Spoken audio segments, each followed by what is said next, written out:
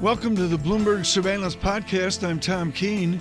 Daily, we bring you insight from the best in economics, finance, investment, and international relations. Find Bloomberg Surveillance on Apple Podcasts, SoundCloud, Bloomberg.com, and of course, on the Bloomberg.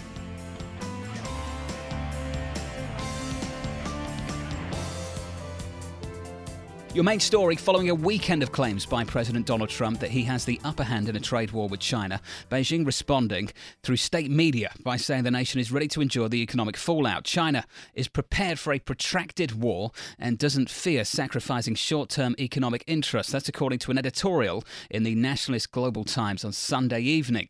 Joining me to discuss is Geoffrey Yu, UBS Wealth Management Head of UK Investment Office, and he joins us from London. Good morning to you, Geoffrey. Get me up to speed on where on earth we are with this trade dispute.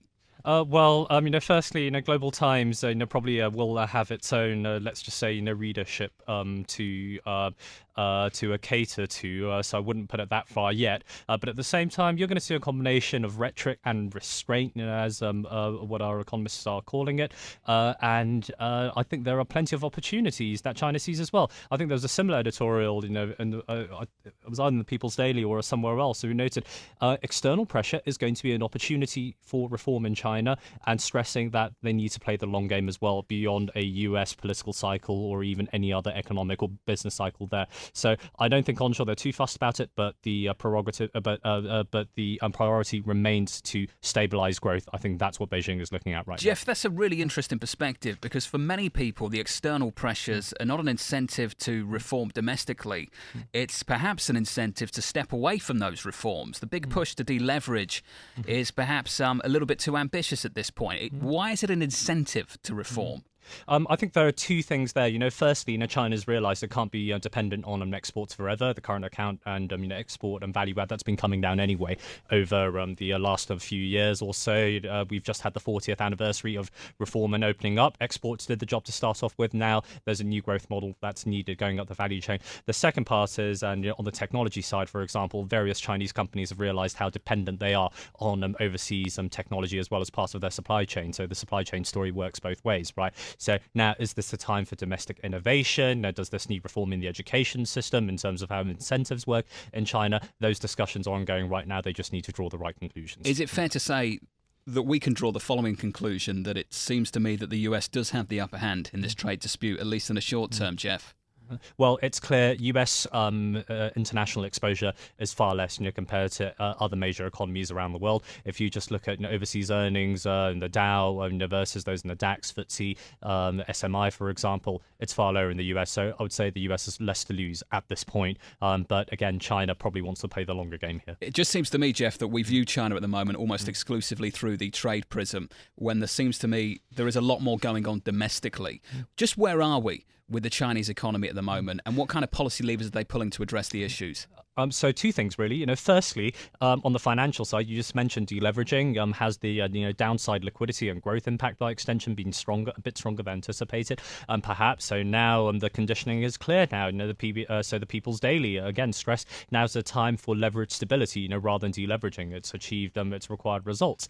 So that's the first point. Again, it's not pumping liquidity back into the system, but make sure it's no further tightening in financial conditions. Secondly, if we go back to 2015, 2016, perhaps the financial authorities, the fiscal authorities, and the PBOC, the monetary authorities, were not on the same page there. In the end, a lot could have been done, but nothing was done, or very little was done in good time. So this time around, it's very clear, coordinated fiscal and monetary response. That's going to come through, but again, within reason. I think the PBOC is keen, and the regulators as well, not to unwind some of the reforms that have been achieved. But on the fiscal side, if you look at where the budget deficit is, especially on the central level, there's a lot more room they can deploy, but they're being sparing about it. On Friday, they stepped in. The authorities stepped in to stabilise the Chinese currency. And Jeff, I'm trying to work out whether the authorities are uncomfortable with the pace of the decline or the overall level of dollar China. I think it's always about pace rather than level. And again, we've been above 7 before, right? And so in the level, I think is less of an issue. Pace, you don't want to precipitate, these a vicious circle, mass depreciation expectations. But if you look at reserve holdings, and if you look at the fact that between 2016, when we had that major wobble, right, between 2016 And now they really haven't unwound, capital controls. They were limiting, overseas expenditures. I've got in-laws, here right now, and they're probably, not going to be able to buy, 10 handbags, in a Selfridges, right? So because of the purchase restrictions. So all of that is in place. So I think they've got a lot more to control. It's about the level. They don't want to fan depreciation expectations onshore. Jeff, let's talk about your risk asset exposure at the moment and how you put money to work. 5 weeks of solid gains on the S&P 500 coming into this week. The trade story is kind of humming away in the background, but for US assets, I don't see it shaping things too much. Your view on how you put money to work at the moment? Still overweight equities, but global equities. We're not particularly overweight any individual market. But again, it's a case of managing risk. It's more turbulence up ahead. You want to be decorrelated. So still, have that general risk-on exposure, but if there are ways to actually benefit or limit your drawdowns, and that's the message we're giving to clients right now, if markets are going to suffer from volatility, especially any correlated sell-off in bonds and equities as we saw in January, then you want to have, be it alternatives, be it through off-market assets, which could actually benefit from that decorrelation. So that's our approach at this point. One trade haven in the United States was the small caps. That position has unwound in quite a significant way. Jeff, your view on small caps in America? Well, that's actually less of a focus on the part of our clients, especially outside of the US.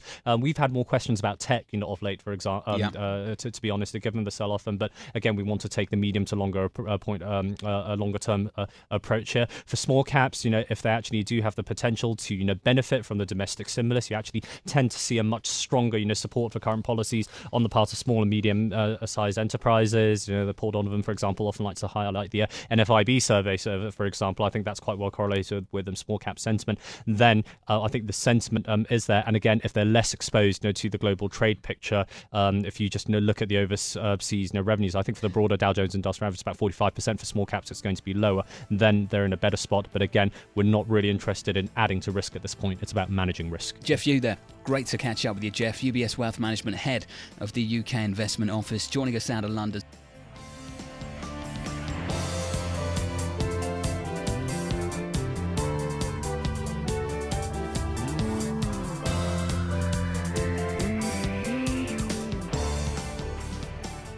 As the sanctions clock is ticking, the first round kicking at midnight tonight on Iran.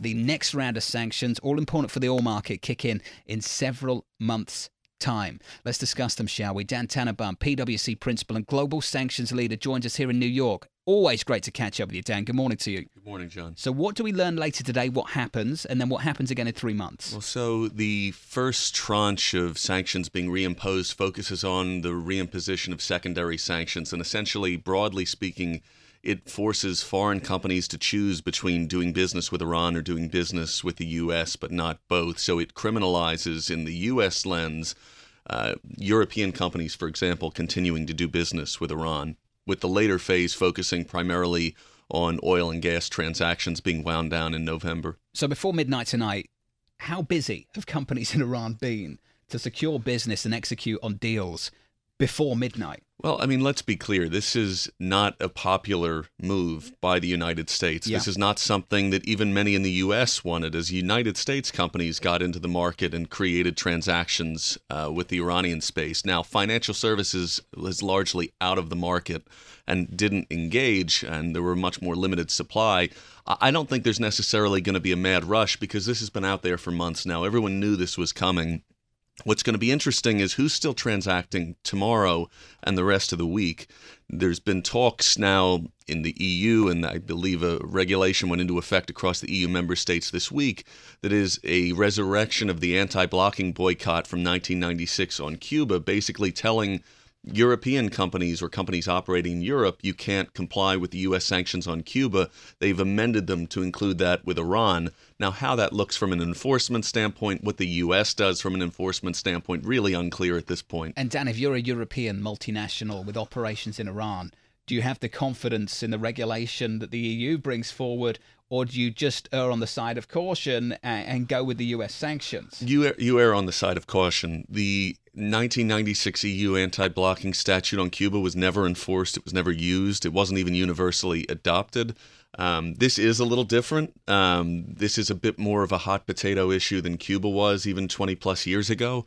That being said, I mean, a number of large insurers, and if you think about kind of how global commerce works, most of the major global insurers have already announced in May that they're backing out of Iran. If you can't insure trade, I mean, what chance does trade have to exist anyway? We're going to talk about the oil market in just a moment, but I want to explore that concept, backing out of Iran. It's something a lot of us will say, but I want to know what it actually means, because the sanctions regime over the last few years has always been uncertain, and it's been incredibly fluid, and we've seen it change again. If you're a multinational, let's just say you're a European company with operations on Iran, does backing out mean you stop executing deals with Iran? Does it mean you move offices? Does it mean you move equipment? How does it work logistically, just in terms of operations? Do you maintain a presence there? What do you do? So given the uncertainty when the JCPOA, the Iran deal, was enacted, not many companies necessarily established a physical presence, but they did start dealing with Iran, shipping goods and services into Iran, sending people on temporary assignments into Iran. It's really elimination of deals, less so about movement of physical resources.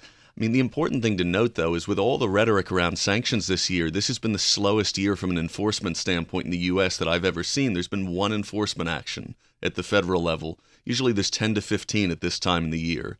So how this looks in terms of the stick versus the kind of speak, it's really unclear what the administration's going to do. So help me make sense of that. Is it not being enforced as heavily in terms of the issues that arise because more people are abiding by some of the rules? Or is it not happening because the U.S. administration isn't actually being that forceful? So it's interesting. These cases that you've historically seen come out take years to get adjudicated, to settle. So this isn't anything about near-term activity. You could be settling a case in 2018 for activity in 2012.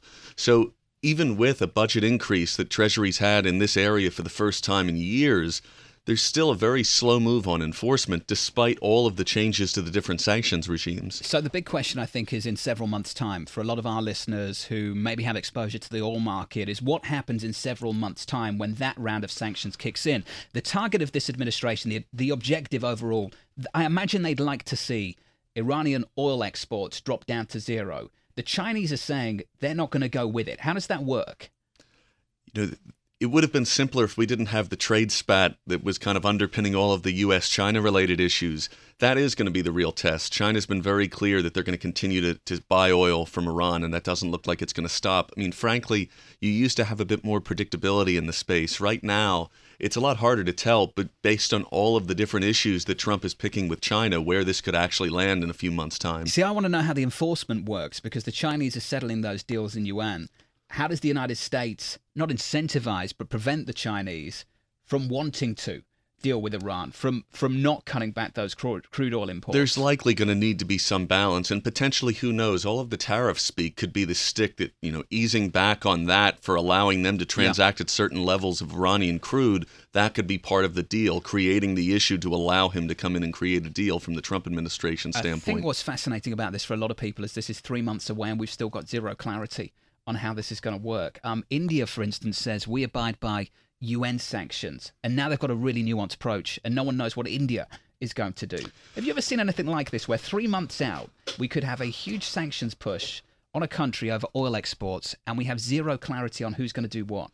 I mean, these are somewhat unprecedented times to begin with. And Secretary Liu, as he was leaving, as the Obama administration was ending, spoke about sanctions overuse. We're there. I mean, last week there were sanctions levied against a NATO ally's government ministers as a result for the kidnapping or the perceived kidnapping of a U.S. pastor in Turkey. I mean, this is not how sanctions have generally been used historically. And then North Korea as well on the radar, because it doesn't look like those talks are going as well as maybe this administration hoped. Yeah, that is not entirely a surprise for those who really watch the space closely, that the North Koreans aren't eagerly handing over their nuclear weapons regime. I mean, that being said, North Korea is another interesting one. Unlike Iran, people don't want to do business in North Korea. So all of the focus in making them kind of the good guy and sharing in kind of global prosperity. I mean, Iran was a very different situation. European companies, global companies had been Iran for years. No one had been in North Korea. Dan Tannebaum, always great to catch up with you and get the insight on what happens next and potentially how companies have got to deal with the new sanctions regime that is implemented once again. The clock is ticking. The first round of sanctions kick out tonight at midnight. The next round on oil kicks in about 3 months' time. PwC's principal and global sanctions leader. Great to catch up with you, Dan.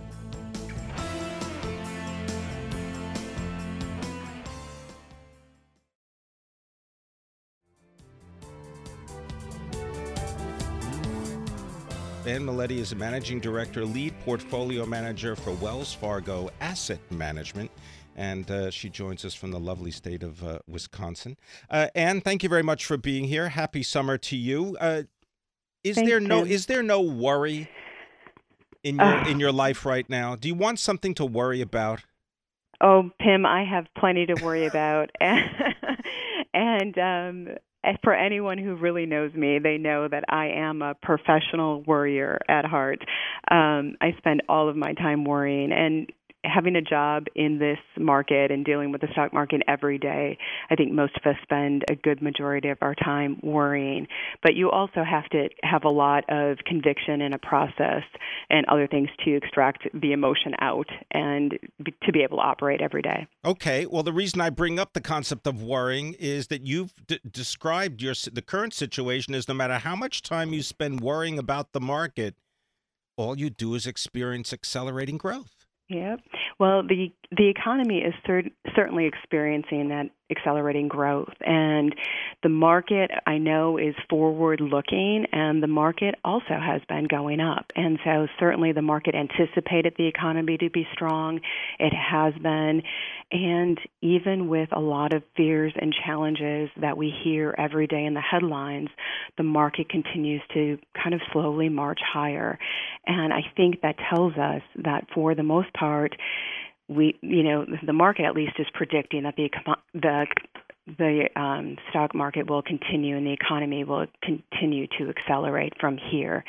And then I think, I know certainly for the last 2 years, one of the headlines that I see quite often and that I hear about and people challenge me on all the time is the length of this bull market and how long it has lasted.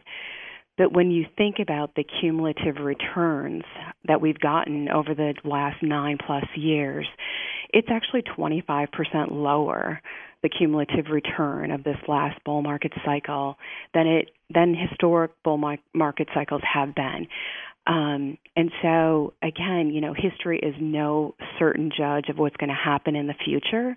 But if the headline read that this bull market cycle has produced 25% lower cumulative returns with an accelerating economy, there's a possibility that we might look at things differently. Certainly the market probably wouldn't act any different. The story would still be the story, but the headlines might be a little different. Right. Well, here's just to put it into a little bit of short-term context. If you look at what the S&P has done since the beginning of May, we've seen an increase of about 9%. So it's worked off all of the turmoil that we experienced from the beginning, let's say from the end of January. Do you think that that's going to continue, or is this sort of a head fake in a certain way? I think that the market strength will continue, but not without volatility. So would I be surprised if we get a correction? No, I wouldn't be. I wouldn't be surprised at that at all. In fact, as a bottom-up stock picker and a money manager, I would actually welcome, some volatility to allow us to continue to find names and companies selling at a discount. And that's what we continue to look for in this market. But there's also been some divergence between the names that have really outperformed in this market and names that have truly lagged while their fundamentals continue to improve. And so that's what we're paying attention to, because I think the risk reward is what what investors should be paying attention to right now, and making sure that each investment they make, they try to tip the risk reward into their favor. Well, just to give one example of a fund that you hold some responsibility over is the Wells Fargo Opportunity Fund, correct? Correct. Yes, okay, correct. So year to date, you're up nearly 7%, so good on you. That's really up there with the S&P 500. When I look at the holdings, Alphabet, E-Trade Yep. Financial, Salesforce. Okay, those are pretty well known. But then you start to get to things like LivaNova and Yep. Sherwin-Williams and Yep. Webster Financial and Mm-hmm. Biorad Laboratories. Mm-hmm. Can you offer a guide as to what counts as an opportunity for that fund? Sure, absolutely. I mean, that's exactly. We do have some names that are well known in the market. Certainly Alphabet, but even that name represents a name that has lagged some of the other FANG names and actually looks more attractive relatively on a valuation base, so a name that we can justify. But a name like LivaNova, certainly a name in the medical space that we think is, although the stock has performed well, we think it's a name that's been ignored by a lot of the market. And, this is a mid-cap company, around a $6 billion, pacemakers, defibrillators, yes. heart-lung machines, based in the UK, based in London. Right. But they have some technology and development that's even more dynamic, technology that will show some good growth, we believe. And this is, a good quality management team showing some great growth. They have trials that are going on right now that look to expand a lot of their markets as well. So we think this will be a name that a lot of other investors start to pay attention to. We've been in the stock for quite a while, and certainly other investors, we believe, will also find this name attractive. And what's the one major mistake that you notice investors make over and over again? Oh, certainly buying the things that everybody loves. It's the easiest thing to do. It's easy to buy a name that is going up, and that's kind of, momentum investing. It's another thing when you're buying a name that has some challenges, that has not performed especially in a market like this, right? And so when you're buying a name that hasn't gone up with the rest of the market, you're asking yourself, what's wrong? Right. That goes back to your concept of conviction. Exactly. And you have to know and understand the company enough to understand what you're investing in. And so you have to have some kind of investment thesis. Do you know why you're investing in this company?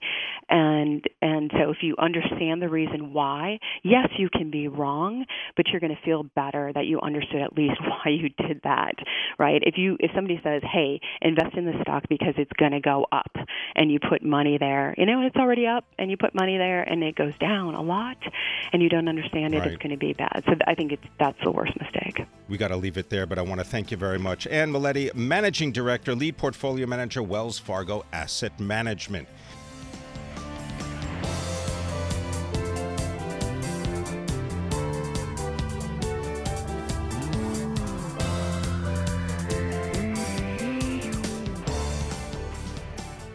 Well, the topic is PepsiCo. Indra Nooyi is stepping down as the Chief Executive Officer of the food and beverage giant. And here to tell us a little bit more about the company and its future prospects is our own Kenneth Shea. He is our Bloomberg Intelligence Senior Analyst for food and beverage. Ken Shea, thanks very much for being with us. I was looking at a 10-year chart of PepsiCo versus the S&P 500 plus the S&P 500 consumer staples sector. And it is not a nice picture when you look at PepsiCo. The total return, 125% over the last 10 years, but the S&P, 171%, and the subsector, that consumer staples sector, 152%. Is this going to be remembered as a positive time for PepsiCo? Yeah, hi, Pim. Good to be with you again today.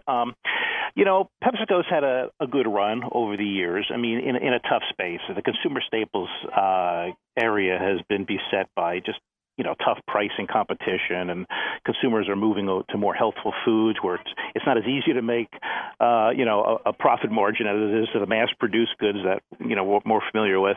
But to her credit, I think, and the way she should distinguish herself, I think, in the consumer product space is that she made a heavier bet on product innovation and growing internally through organic sales means, as opposed to the big acquisition that may or may not work out that many of its other peers pursued.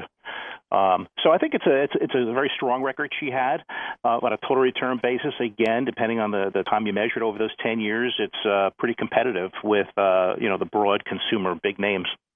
Okay, but even looking at the performance, let's say, of Coca-Cola over that same period of time, Coca-Cola has outperformed Pepsi. It has. There's a benefit, I guess, in this study to be concentrated. Coca-Cola has been principally a beverage company and didn't have the food assets. And there's two ways to look at it. I mean, during some periods when the beverage business became a very tough one, and they go through cycles like other businesses, PepsiCo could offset that with its food business. In more recent times, though, being a concentrated beverage company seems to be the way to go. Having said that, though, and that circles back to PepsiCo, I think one of the first things their new CEO is going to be tackling is the big challenges that its North American beverage division is undergoing. Would an acquisition help? It might. Again, the concentration on being an internally generated, innovative company a critic may say, well, maybe she didn't utilize her balance sheet as much as she could have to make acquisitions, particularly in growthier areas in the developing markets, particularly in Asia. And so you may see a stepped-up effort there. What about a split between the beverage side of the business and the food side of the business? Isn't this something that at least was discussed because of the participation of Nelson Peltz and Trian Fund Management in PepsiCo? That's right. A few years ago, there was a big push to make that separation. Indra made the case that there are some significant benefits of keeping them together. The business rationale essentially being, the size of the company and the scale gives it advantages with procurement, distribution, synergies in marketing. They both have the direct store delivery routing system, for instance. That's a competitive advantage this company has versus many others who don't. She felt that also reminding consumers that, getting a Pepsi soft drink while you're having a bag of chips may make a lot of sense. And since many do just that, there's some natural synergies there. Having said that, the growing gap between the performance of the Frito-Lay division and foods in general and that of North American beverage is now widening to the point that I think it really is prudent to take a look to see if there's a fit, how does it fit? Do they have to own 100% of it or maybe a majority interest to keep control of it? I think all these things are going to be on the table going forward. Ramon Laguarta, he is the candidate to take over for Indra Nooyi. What is going to be his biggest challenge? Well, again, it's going to be the North American beverages, and he's no stranger to it. His background is very much international. He understands the role that it can play and the opportunity that's out there. PepsiCo's stance with international has been a very prudent one. It has a lot of joint ventures as opposed to outright, owning some of these developing markets. So it's taken a prudent stance in that, yes, it wants to tap into the long-term growth opportunity that some of these markets have, but at the same time, it has to be disciplined with what it's spending to get there. I think, over the long haul to grow, though, I think Mr. LaGuarta is going to have to make some quick decisions to say we're going to stick with beverages. We need to make a bet in a bolder way in terms of how we're going to do that. Much appreciated. Ken Shea, Bloomberg Intelligence Senior Analyst for the world of food and beverages, talking about the transition at the top of PepsiCo. And here to talk about the transition at the top of PepsiCo, but in another context, I want to bring Jordyn Holman, our Bloomberg Managing Diversity reporter. And Jordyn, one of the things that, of course, is striking is that Indra Nooyi was the first foreign-born chief executive of Pepsi and also the first woman to lead this consumer products company. Does the legacy that Indra Nooyi leave make it easier for women to take their rightful place at the top of these major corporations? That's a really interesting question. She helmed the company for 12 years, and during her time, she was much looked at as, a strong female leader. But what we're seeing is that a lot of female chief executive officers who step down are being replaced by men. So while Pepsi now can now say that they've had a female chief officer, they're not, coming up with another one anytime soon. Is it because they haven't yet to develop the talent, or is there a natural inclination to always go with what may be perceived as the safe choice, which is to hire a man? I think we're still getting, as society is still getting over those perceptions of who can lead. We're very much still in the phase of companies having their first female chief officers. So that is still, the talent pipeline is there, but filling it with the women who can take over, that needs to be more of a push. Well, we noticed, for example, in the aerospace and defense industry that Kathy Warden is scheduled to become the chief executive of Northrop Grumman. Is there something about that industry that ends up tipping the scales towards a woman CEO? I'm not sure if it's industry specific. I think what you really need at companies are champions who will promote women and who will, make it their mission to make diversity at all levels. For example, Land O'Lakes just named a openly gay woman as their CEO, Beth Ford. That's still a first to have a woman as an openly gay person. So once we get over the humps of the first, then we can have conversations about just having a level playing field. Right, because I was noting, for example, that Lockheed Martin is run by Marilyn Hewson, chief executive of the defense contractor. As far as the consumer products business is concerned, is there a lack of diversity at the top of consumer product companies? We've seen a mix. There's definitely been women CEOs at the top of consumer products. But once again, I don't know if it's more so the company that you're running based off of the products that you're selling, or the people who are saying, I believe in this person, they can help my company. And if you have more women at the bottom of your company who's in your pipeline to raise at the top, then there's a stronger possibility that we'll stop having just the first. We'll just have female CEOs. Indeed. All right. Thanks very much. Jordyn Holman, our Bloomberg managing diversity reporter on changes at the top of PepsiCo. Thanks for listening to the Bloomberg Surveillance Podcast. Subscribe and listen to interviews on Apple Podcasts, SoundCloud, or whichever podcast platform you prefer. I'm on Twitter at Tom Keene. Before the podcast, you can always catch us worldwide on Bloomberg Radio.